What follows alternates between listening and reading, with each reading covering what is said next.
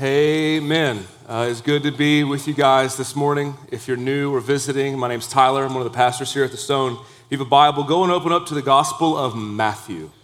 Gospel of Matthew, chapter 22. We're actually in a section of Matthew looking at the last week of Jesus' ministry here. And what Jesus has been doing, he has directly confronted the major religious leaders of Israel with the news that they have rejected God for the last time. That they've rejected God for the last time. He's turned over tables in the temple. He's cursed fig trees as a foreshadowing of the future. And he has exposed the insincerity of their questions. So we've looked at two parables Jesus has just used to illustrate the utter rebellion that Israel has had towards God, the God who had loved them, called them, saved them, led them, only to be continually forsaken by them. So today we're looking at the third parable. Now remember, parables are communicating broad themes through very textured and tactile worlds that Jesus is creating in these parables. Jesus used parables to bring about spiritual and hidden realities into sharper focus. So this text we're going to read today, like every text in the Bible, is simultaneously for the original audience and for us now.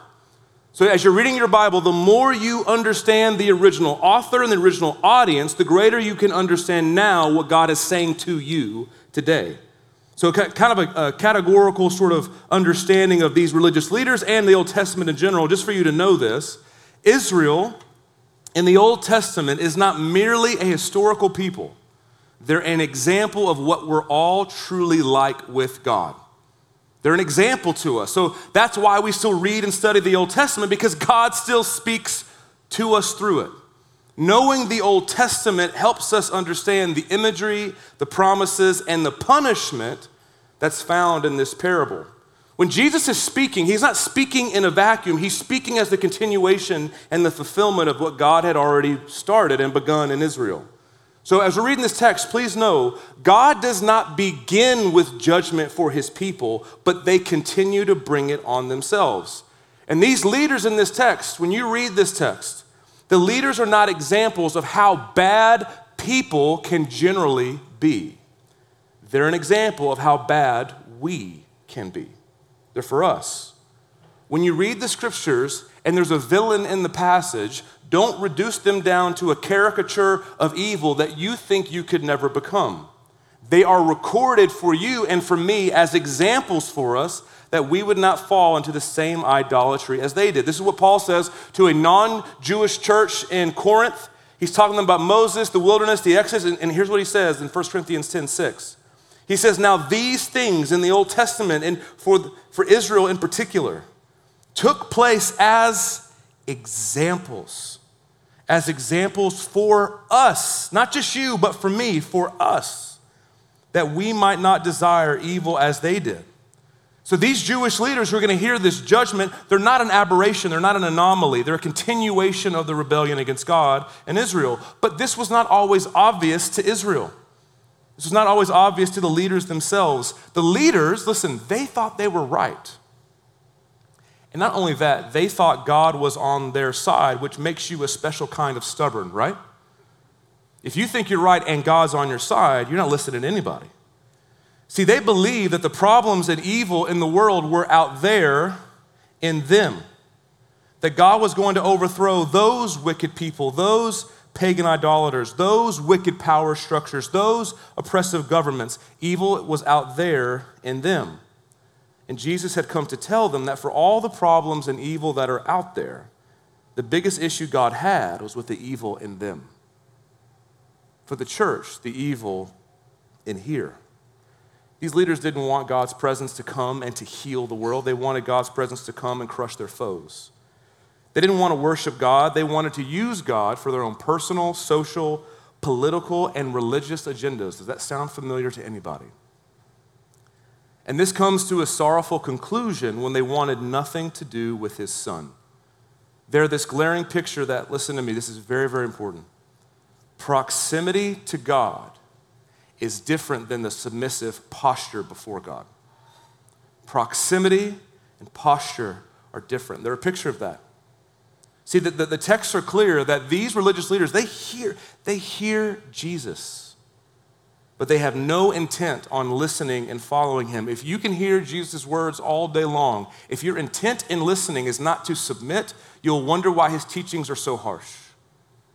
You'll always misunderstand him. So look at Matthew 21, 45 to 46. This is right after the parable of the talents, right before the parable we're reading today.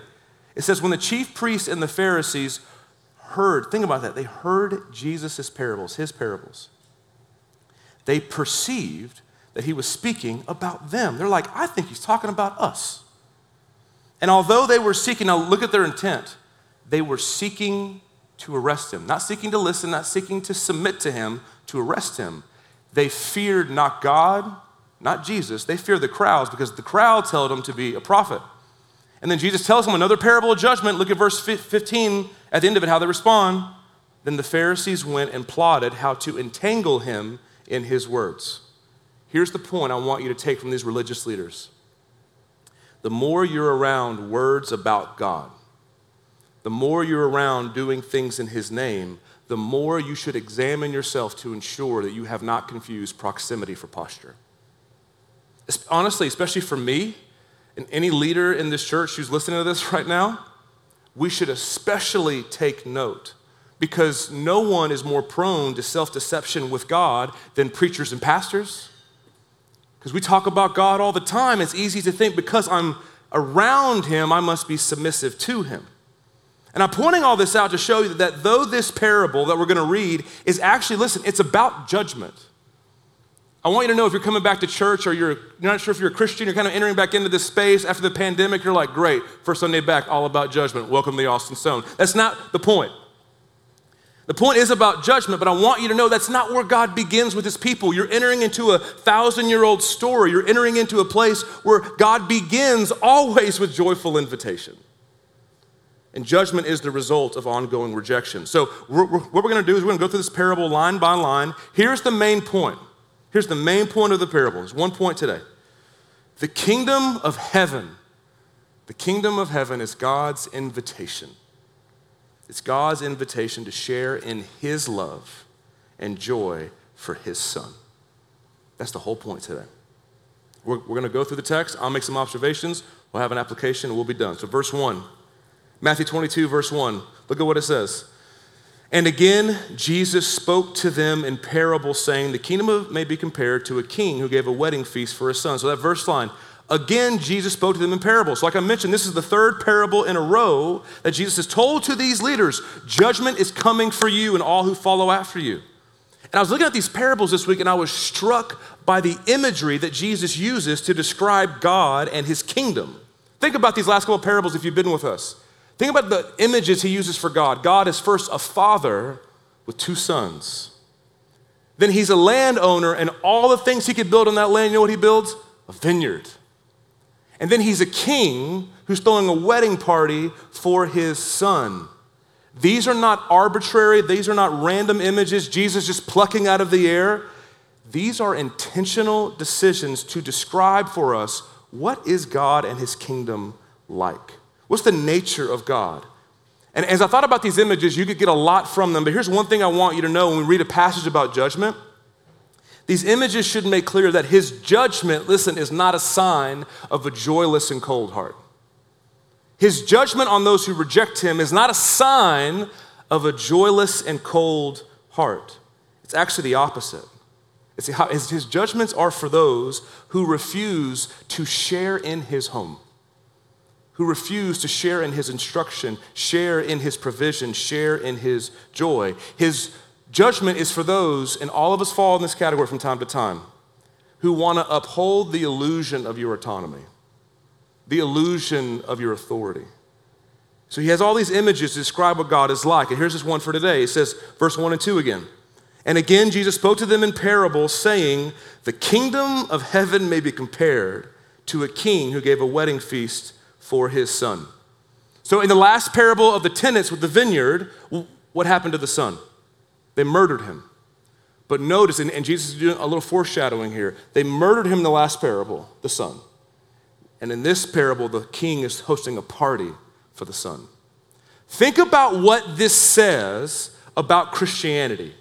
Jesus wants to make crystal clear that you don't miss that the kingdom of heaven that he has inaugurated here, that he's inviting you into, is not a stoic, joyless gathering filled with holier than thou people. It's a wedding feast filled with partiers. That's what he's telling you. And I don't know about you, but I love weddings. Love them. I was at a wedding a few weeks ago, and it was a blast. And a really funny thing that maybe you wouldn't know about weddings for a pastor is for a pastor, people lose their minds when you actually dance at a wedding. It's crazy. Like if I start dancing at a wedding, there's like two different responses. Like one response is like, oh my gosh, he's dancing to Bruno Mars. I can't believe it. He's like us. And it's like, and no one's kind of watching me. It's like they found an exotic bird, like you don't want to scare away. You're like, oh, look at him dancing. Oh my gosh. And the other response is pride. That's my pastor. My pastor dances. Is he a good dude? No idea, but look at him out there. It's this strange experience that I've had over and over again. I guess the pastors are lame. We don't dance. I don't know. But weddings are great. A wedding, think about what it is. It's the celebration of never giving up covenant love. It's shouting in praise of your friends. It's dancing, even if you can't dance. It's like this perfect middle ground of like not bump and grind, but also not like two-stepping. Is that too much? So we're in this place where it's this perfect like middle ground, and you eat food together, and you tell stories, and you laugh, and what's not to like about a wedding? And I remember in the wedding, it was Alex and Laura got married, and I'm watching Alex's face. I teared up so many times. Just teared up and watching Alex's face when Laura came down the aisle, the way he lit up. Watching Laura's eyes when they were being pronounced husband and wife. Hearing their fathers just beam over them and their pride in them. Watching their siblings talk about how God had used them in their life. Now imagine you're at that scene. Imagine you're at like, not like a lame wedding, but like a wedding you're like, that's the best one I've ever been to is this wedding, whatever it is. Imagine you're at the table and Jesus literally pulls a chair up next to you and he goes, hey, this is kind of what the kingdom of heaven is like. Of all the images he could use. No, this, Tyler, that. Did they look repressed and all about duty and obligation? No. Look at the joy. Are they stoic and sullen? No, look at them. Look at the joy. And Jesus is giving this imagery to show the travesty of the rejection of his kingdom. He's showing us that the kingdom being rejected by Israel and by us who reject Jesus, we're not rejecting a kingdom bound on duty and obligation, but a kingdom that when he could think of, how would I describe it to you? It's kind of like a wedding. That's how I would describe it to you. And look at what it says, verse 2 and 3. It says, the kingdom of heaven may be compared to a king who gave a wedding feast for his son. And he sent his servants to call those who were invited to the wedding feast, but they would not come. So at this text, it says he sent servants to call those who were invited. The idea is they said they would come. They were invited. Now he sends servants to go call them. So they're like, hey, RSVP, Evite, no maybe, no non-response. I put yes that I'm coming. And he sends servants. He gets everything ready. He's like, this is my number. I'm getting everything ready. A couple weeks later, he sends out servants to go tell them, and then they refuse to come. But then the king, what he does, when they say no, he doesn't pout. He doesn't pull away. It's not what his heart is like. He wants to make sure they know his desire for them to be there. Look at verse 4. Look at that first word, again. That's the character of God. When he gets rejected, he doesn't pull away. He goes after. Again, he sent other servants saying, tell those who are invited, see, I've prepared my dinner. My oxen and my fat calves have been slaughtered, and everything is ready. Come to the wedding feast. The king wants to ensure that they know all the work is done. Listen, he wants them to know with no cost to them. He's saying, I know I'm your king. I didn't unfairly tax you for this. I didn't exploit you in this. Everything that has been used are my resources, my oxen, my fat. It's very important. He says, my dinner, my oxen, my fat calves. He's saying everything is ready. The only thing missing is what? You. Everything's ready. The only thing missing is you. Come to the wedding feast. It's ready. Verse 5. Look at this, the sorrow in this. But they paid no attention.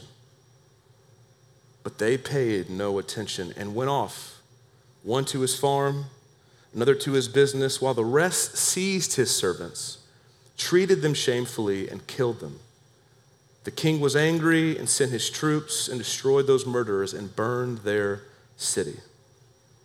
Invitation goes out, and at best they're apathetic, and at worst they're hostile. But why? Look back at the text. Look at verse 5 and 6 particularly. Verse 5. Why did they say no? Look, one off to where? His awful immoralities? No. They are apathetic because they already had good things to enjoy in their life. They already had good things. What keeps them from the wedding feast is not, we're gonna go club baby seals because we're so evil. Like, that's not what they were saying. Is that some awful immorality that you're like, I can't believe how awful they are? No. It's good things. It's things like their possessions, things like their career, their routines. Here's the truth. They get the wedding feast invitation, and like so many of us, they're thinking, I kind of like my life the way it is. I don't feel a lot of heartburn. I kind of like the way things are. And what begins in apathy turns into hostility because they want to be left alone. Sure, they think the king may have power, he may have authority, but who is he to tell me what to do? And for our generation, who is he to tell me who I am? He doesn't know me. He doesn't know my story, he doesn't know my desires. I want nothing to do with him. Church, you have to know. What I just read, you have to know that's you. Left to our own devices. I have to know that's me. All of us, we settle for lesser, hear me, more tame loves that we feel like we can control. Like, doesn't it feel like, not what your right answer should be, what your real answer is. Doesn't it feel like fun trips on the weekends and maybe having a family or a career, all these things the world offers us, doesn't it seem like those things are safer bets to bring you the joy that you want? You wanna know why? Because you can plan around them. Because you can imagine yourself in the future. Hey, in 2 years, 3 years, I could be here. And the real response of our heart towards God is, why would I mess those up for him? Why would I mess those up for him? We think maybe we could find a way to have both, right? Hey, God, I got a slot from 4 to 6 on Saturday. You available? He's like, I am. Actually, I just filled up. And we can't squeeze him in, so we think, maybe it's not that big of a deal. Maybe I don't have to be involved in what God is doing. And the whole point of the passage, Jesus just said it, that's the slow and steady path towards judgment. That's what he said. The king came and destroyed them because they refused to honor his son. Now listen, all of us, every single one of us struggle. If you're thinking, golly, well, I struggle so much. I guess I'm not in the kingdom. All of us struggle with responding to God's call, not because you misunderstand God. It's not because you misunderstand him. It's because you don't enjoy him all that much. And you don't enjoy him all that much. I don't enjoy him all that much because I found other things that give me the love fix that I'm after, at least for a moment. And so when you struggle, don't think, because these people, they didn't struggle, they just rolled. We are all going to hear the call of God in our lives in different ways. His word is going to command us to do different things. We're all going to struggle, but when you struggle, you don't hide from God, nor do you act as if you always obey him easily. Instead, here's what you do. You confess to him. The Christian faith is a confessional faith. When we struggle, we don't hide, we don't run, we don't fake, we confess. Because God is not after your perfection before you come. He's after your presence with him. He's not after your perfection before you come. He's after your presence with him. And to be really candid, just to model it for you, I recently had to confess this to God myself. So this is about probably 6 weeks ago. I was in prayer just one morning before my kids got up, and I was reading my daily reading plan, and to learn about where you're at with God, it takes time.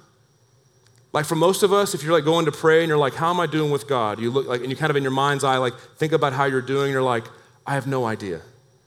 And so it takes time. Like your heart, my heart with God is kind of like a pond that has sediment that's been all stirred up. And you look in and you're like, muddy. I have no idea what's going on inside of me. And what you need is time in those moments of prayer for that sediment to kind of fall to the bottom and the pond becomes clear and you can see what's there. Sometimes it's good, sometimes it's bad. And for me that morning in prayer, I was beginning to see something's off. And I was going through a season of my life. All of us have been through 18 months of just so much difficulty. But I was coming to the end of seeing some idols, and idols are good things that I made to ultimate things, good things that became defining things for me. And what happens as you age is the idols that you're running after, sometimes you get them and you're not satisfied, but all the time they show you how fragile they are and that they could never hold you. And when you come to the end of your idolatry, you realize, I don't really know who I am. And I was having to confess to God, I was realizing that moment, God is the only one. He's the only one who can love me in all the ways that I long for. He's the only one. I mean, I was looking at the bottom of my heart, I was looking at that pond, so to speak, and I was thinking and praying, and I was realizing, God truly is the only one who can protect me, the only one who can love me in all the ways I desire. And do you know how I felt? Nothing. I was sitting there and I was recognizing God is alone in this, and it didn't move me. And to be completely honest with you, the question that came to my mind is if all I have is God, is that enough for me? And in that moment, my honest answer was no. It was no. To be honest, I was disappointed that he was all that I had. Now, in that moment, I was telling him, God, as hard as it is to say to you, you are not enough for me right now. But I also was able to tell him, and I know I'm wrong for it. And I know I'm deceived. I have been satisfied by God too many times to trust in my own intuition on this. So I confess to God, and here's what the Holy Spirit does. He helps you thread together honesty and humility, where you can be honest and humble at the same time. Honest enough to say, God, I'm not fulfilled by you right now, but humble enough to recognize you're not the one lacking, I am.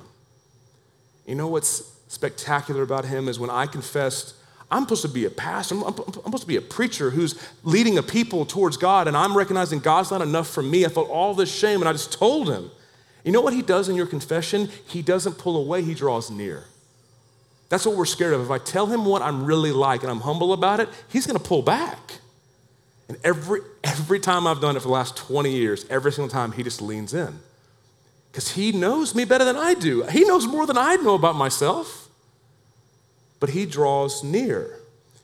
Please understand me. You will stagnate in your faith. Maybe some of you aren't growing right now in Christ without honesty and humility. Some of you can be honest, but then you think I should just stay there forever. Some of you can be humble without being honest about where you're actually at. Honesty that brings who you really are, not who you should be, not who you aspire to be, but who you really are to God, and humility to recognize if there's a problem, it's not in him. It's in me, or it's in the world, it's in the people around. It's not in him. It's in me or in somebody else. And in those moments, the Holy Spirit, like he does, he guides us, he moves us, and you find yourself arriving at conclusions of faith. That's how you know the Holy Spirit's been active. When you arrive at conclusions and you're like, I don't know why, I just know Jesus is better, the Holy Spirit's the one who's been guiding you. He does that. He loves to work quietly and secretly and lead you to places that you're like, oh, this is a nice green pasture. You did not get there because you're so godly. Holy Spirit was leading you throughout the whole process. So God rejects them because they reject him. Verse 8, here's what it says. Then he said to his servants, the wedding feast is ready, but those invited were not worthy. Go therefore to the main roads and invite to the wedding feast as many as you find. And those servants went out into the roads and gathered all whom they found, both bad and good. So the wedding hall was filled with guests. God's heart is, I will not be deterred from sharing my love for Jesus with other people. That's what God's like. He's like, y'all don't want to come? Fine. I have a party ready to go. So we're going to invite other people. And the extension, one thing happening here at a macro kind of biblical story level, this is representing that now the gospel, the kingdom, is going out from Jewish people to Gentile people, and to anyone in the world who does not believe that they're too good, too important, or too busy for God's love. See, the feast is ready. So where do they go? To the outsider, to the poor, the broken, the spiritually distant. Do you notice how it said both bad and good? both bad and good. He's saying that there's people in there whose morality and discipline is in good shape, and people in there who couldn't hold a calendar if their life depended on it. And the whole point is, don't think like, are there bad people and good people in the world? No. Romans 3, it's a parable, remember? Romans 3, all have fallen short of the glory of God. But his point is, every type of person is now in the wedding feast. Verse 11, then a strange thing shifts. You would think that's the end of the parable, but this strange kind of ending happens. It says, but when the king came in to look at the guest, he saw there a man who had no wedding garment. And he said to him, friend, how did you get in here without a wedding garment? And he was speechless. Then the king said to the attendants, bind him hand and foot and cast him into outer darkness. In that place there will be weeping and gnashing of teeth. For many are called, but few are chosen. Now that feels strange, doesn't it? You're like, you just invited the guy in, you're like, clothes aren't right? Get out. You're like, what's going on here? Well, before I explain this spiritual fashion faux pas, here's the point. Here's the point. We come into God's presence on his terms. We come into God's presence on his terms. So here's what's going on in this text. What's subtle in this, but if you look at it, you can see it. The king had clearly provided all the garments needed for everyone to enjoy the wedding. The king had clearly provided these because all of these guests were just roaming the streets. They had no knowledge of the wedding. They didn't know what was happening. They weren't prepared for it. Most of them were probably too poor to buy clothes for this special occasion in this quick of a timeline. And so the fact that only one person in the whole wedding isn't dressed appropriately means the king had already given it for everybody. And here's the point of this person. This man had accepted the party, but he had rejected the reason for it. He wanted to come in and eat and celebrate. He wanted to enjoy the gifts of the kingdom, but he did not want to honor the king of that kingdom. He had the audacity to come in and say, nah, I'm good. I don't need that clothing that God has given for me to honor him. That's why when the king says, why aren't you dressed appropriately? He's like, I have no words. Like, he didn't know what to say because he's recognizing the only reason I have is my own pride. So the punishment that you read in there is so severe because his rejection of such love is so brazen. See, this man had done the very same thing that the religious leaders had done. Listen, he confused proximity for posture. He thought because he was in the wedding, his posture before God must have been true, even though he rejected the clothing God had offered him. So in this time and place that we're in, please know the ultimate litmus test for our entrance and our presence in God's kingdom is our receiving and rejoicing in Jesus. That's it. That's it. See, while many reject, on the first rejection, they rejected God's call outright. But others reject, and this is probably a lot of us need to hear this, especially in the time that we're in. Others reject God by making the ultimate purpose of his kingdom something other than Jesus. Listen, you can love all sorts of things about the kingdom of God. You can love the vision it gives for the flourishing of a society. You can love its concept of mercy or justice or truth. You can love the routines and disciplines it gives you. But hear me, if receiving the unearned righteous perfection of Jesus, if believing that his death alone cleanses you from sin, if rejoicing in his love and hoping in his resurrection and making him the supreme point of all those good things that he brings, if Jesus becomes unimportant, if Jesus becomes unnecessary, if Jesus becomes something that's part of the plan and part of the kingdom and not the center of it, I'm telling you, you have rejected the reason for the celebration. It's not just a wedding. It's a wedding for his son. The Pharisees, the Sadducees, they were all for the kingdom of God until Jesus was center of it. They want God's principles to reign, but not God to reign, because they can control principles. They can't control God. Now, hear me really clearly as I say that. By no means am I saying that making Jesus central and supreme equates to no talk of or obedience to the ethics of his kingdom. Okay, hear me really clearly, far from it. Because if Jesus really is central, if he really is preeminent in the kingdom of God, then everything God has said must permeate every area of our lives. But we must never, ever, ever buy the lie that if we make Jesus the centerpiece, the energy, the reason, the purpose, that will somehow undermine our love and impact in the world. That's a lie. It's actually the quite opposite. When you have really known the love of God in your heart for you on the cross, and you see all that Jesus lost to have you, all that he lost, the wedding feast was ready. The only thing lacking was you. He lost all that to have you. If you really get that, not in your mind, but to your heart, then you'll be able to sacrifice for other people for their benefit in the same way. You'll obey his commands in every area of society that he calls you to. Why? Because he loved me that way. This is what he's talking. He's talking about if I'm not center, you still don't see. This is what he means, verse 14. For many are called, but few are chosen. Yes, God is sovereign over salvation. He's sovereign over all things, but he's emphasizing something specific here. The Jewish leaders, do you know what they had done if you've read John the Baptist preaching in the early parts of the Gospels? The Jewish leaders used their title as God's chosen people to justify their rebellion. They used their status, and for us, I'm a Christian, so I know God. They use status to rationalize away disobedience. They use status to rationalize their sidelining of Jesus. Jesus, you can play a part, but you're just like any one of us. You're one of many words for us to listen to. But Jesus is showcasing that truly chosen people are those who what? Who come into the celebration of his love, who wear the garments he provided. That the chosen people of God are not merely that in name only, but the chosen people of God bear the fruits in keeping with repentance. They bear fruits of faith and love and obedience and service. So here's my last point and we're done. Thinking about the kingdom of heaven, here's my question for you to really consider for yourself. If somebody asked you, somebody comes to you today and says, hey, what's the kingdom of heaven like? What do you think your honest illustration would be? Like, listen, not your theological propositional statement, not that. What story would you tell? What illustration would you give? If we could just kind of take your heart, slice it open, what would pour out of it?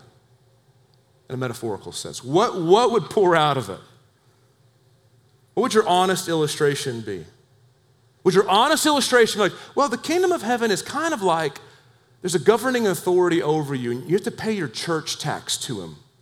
If you pay church tax, he gives you some really good religious goods and services. You get to kind of have a good routine, and your life is pretty good. Is that what the kingdom of heaven is like?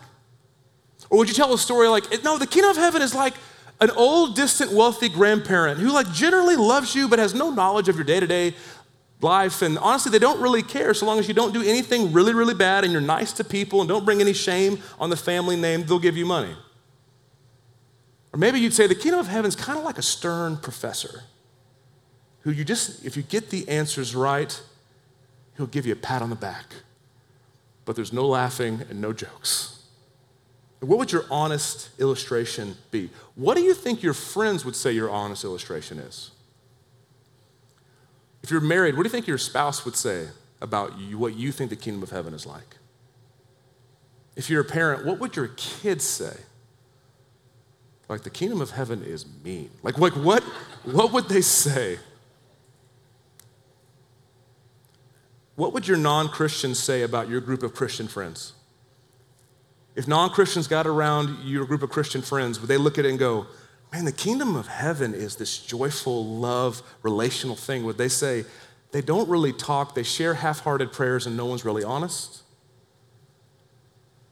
Because until the kingdom of heaven feels like a wedding, I don't think you've seen God clearly.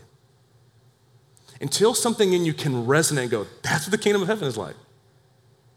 Again, not just in theory, but in feel, in experience. Now, and I say that, please hear me, that the kingdom of heaven being like a wedding doesn't mean everything's always good and fun or lighthearted. It's not. Life is really, really hard. But the idea of the wedding is that there is this deep meaning that permeates still in your life. That there's this love that persists, this hope that persists, this joy that persists, even as you're going through the darkest times. The reason is because there's another wedding coming. That the reason it's like a wedding, because there really is a real wedding coming, and it's not like a parable. Revelation 19:6. This is how, no matter how hard this last year is, no matter how hard it'll be, this is still what's going to happen. John says, "Then I heard what seemed to be the voice of a great multitude, like the roar of many waters, like the sound of mighty peals of thunder, crying out, 'Hallelujah, hallelujah. For the Lord our God, the Almighty, reigns. Let us, everybody, rejoice and exult and give him alone the glory for what? The marriage, the wedding of the Lamb has come. And his bride, all those who trust in Jesus, his bride has made herself ready.'" Notice the language of clothing again. "And it was granted us, to clothe herself with fine linen, bright and pure. For the fine linen is the righteous deeds of the saints." It was granted to us. Jesus grants us the ability that according to his perfection and his righteousness that we've received, you can now live in his righteousness. Think about what your future in eternity is. Your sins are forgotten. It doesn't say that their deeds, their linen is sort of bright and sort of pure. Your sins are forgotten, but your love for God and love for neighbor lives on. The things you clothe yourself with are the things God's used you to do. You don't clothe yourself with the shame that you felt in this life. Heaven on earth won't be kind of like a wedding. It'll be the most real one that's ever existed. Heaven on earth won't be sort of like a king celebrating his son. It will be dancing and laughing and storytelling and serving and singing and eating and rejoicing in Jesus as the one who loved me and gave himself for me. All I can ask you to do, I don't care how long you've been at church, I don't care how long you've been following Jesus, don't reject his celebration. If you're entering back in and you're scared of faith and you're scared of trust, you don't have to be perfect. All he wants is your presence. Everything you're looking for is with him. Let's pray together.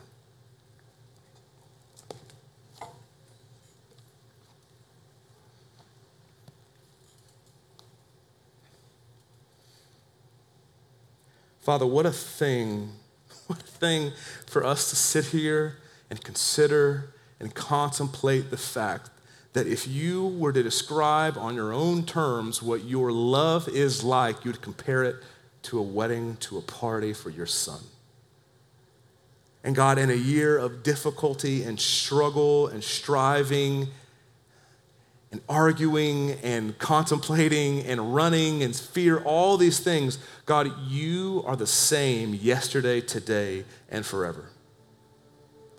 God, would you help us be a people who never sacrifice your gifts for you, who long to see your kingdom come. And Jesus, we want you to be at the center. We want no part of a kingdom where you're not center, and we want no part of a kingdom where you're not obeyed. Because we've tasted and seen that you're good. We've come into the wedding. We've seen that it's satisfying. And God, those of us are scared to hope again because we've been hurt. We're scared to trust again because we're weary. We're scared of obeying again because it didn't work out the way we thought that it would. And yet, God, you remain the same. You keep coming after us. We confess you're not enough, and you say, I know you think that. I'll show you I'm enough. God, help us in this room draw near to you with messy, complicated hearts so you can steady us, so you can satisfy us, so you can remind us that, Jesus, you have clothed us every day with grace, that not one sin is remembered against us. That what you see and what you remember are the things you've used us to do for your kingdom and your name. God, that's why we're a singing people. Because this truth can't just be talked about. It has to be sung. It has to be celebrated. Jesus, put yourself back at the center of our hearts. Put yourself at the center of this church. And we trust you with everything else. Pray this in your name. Amen.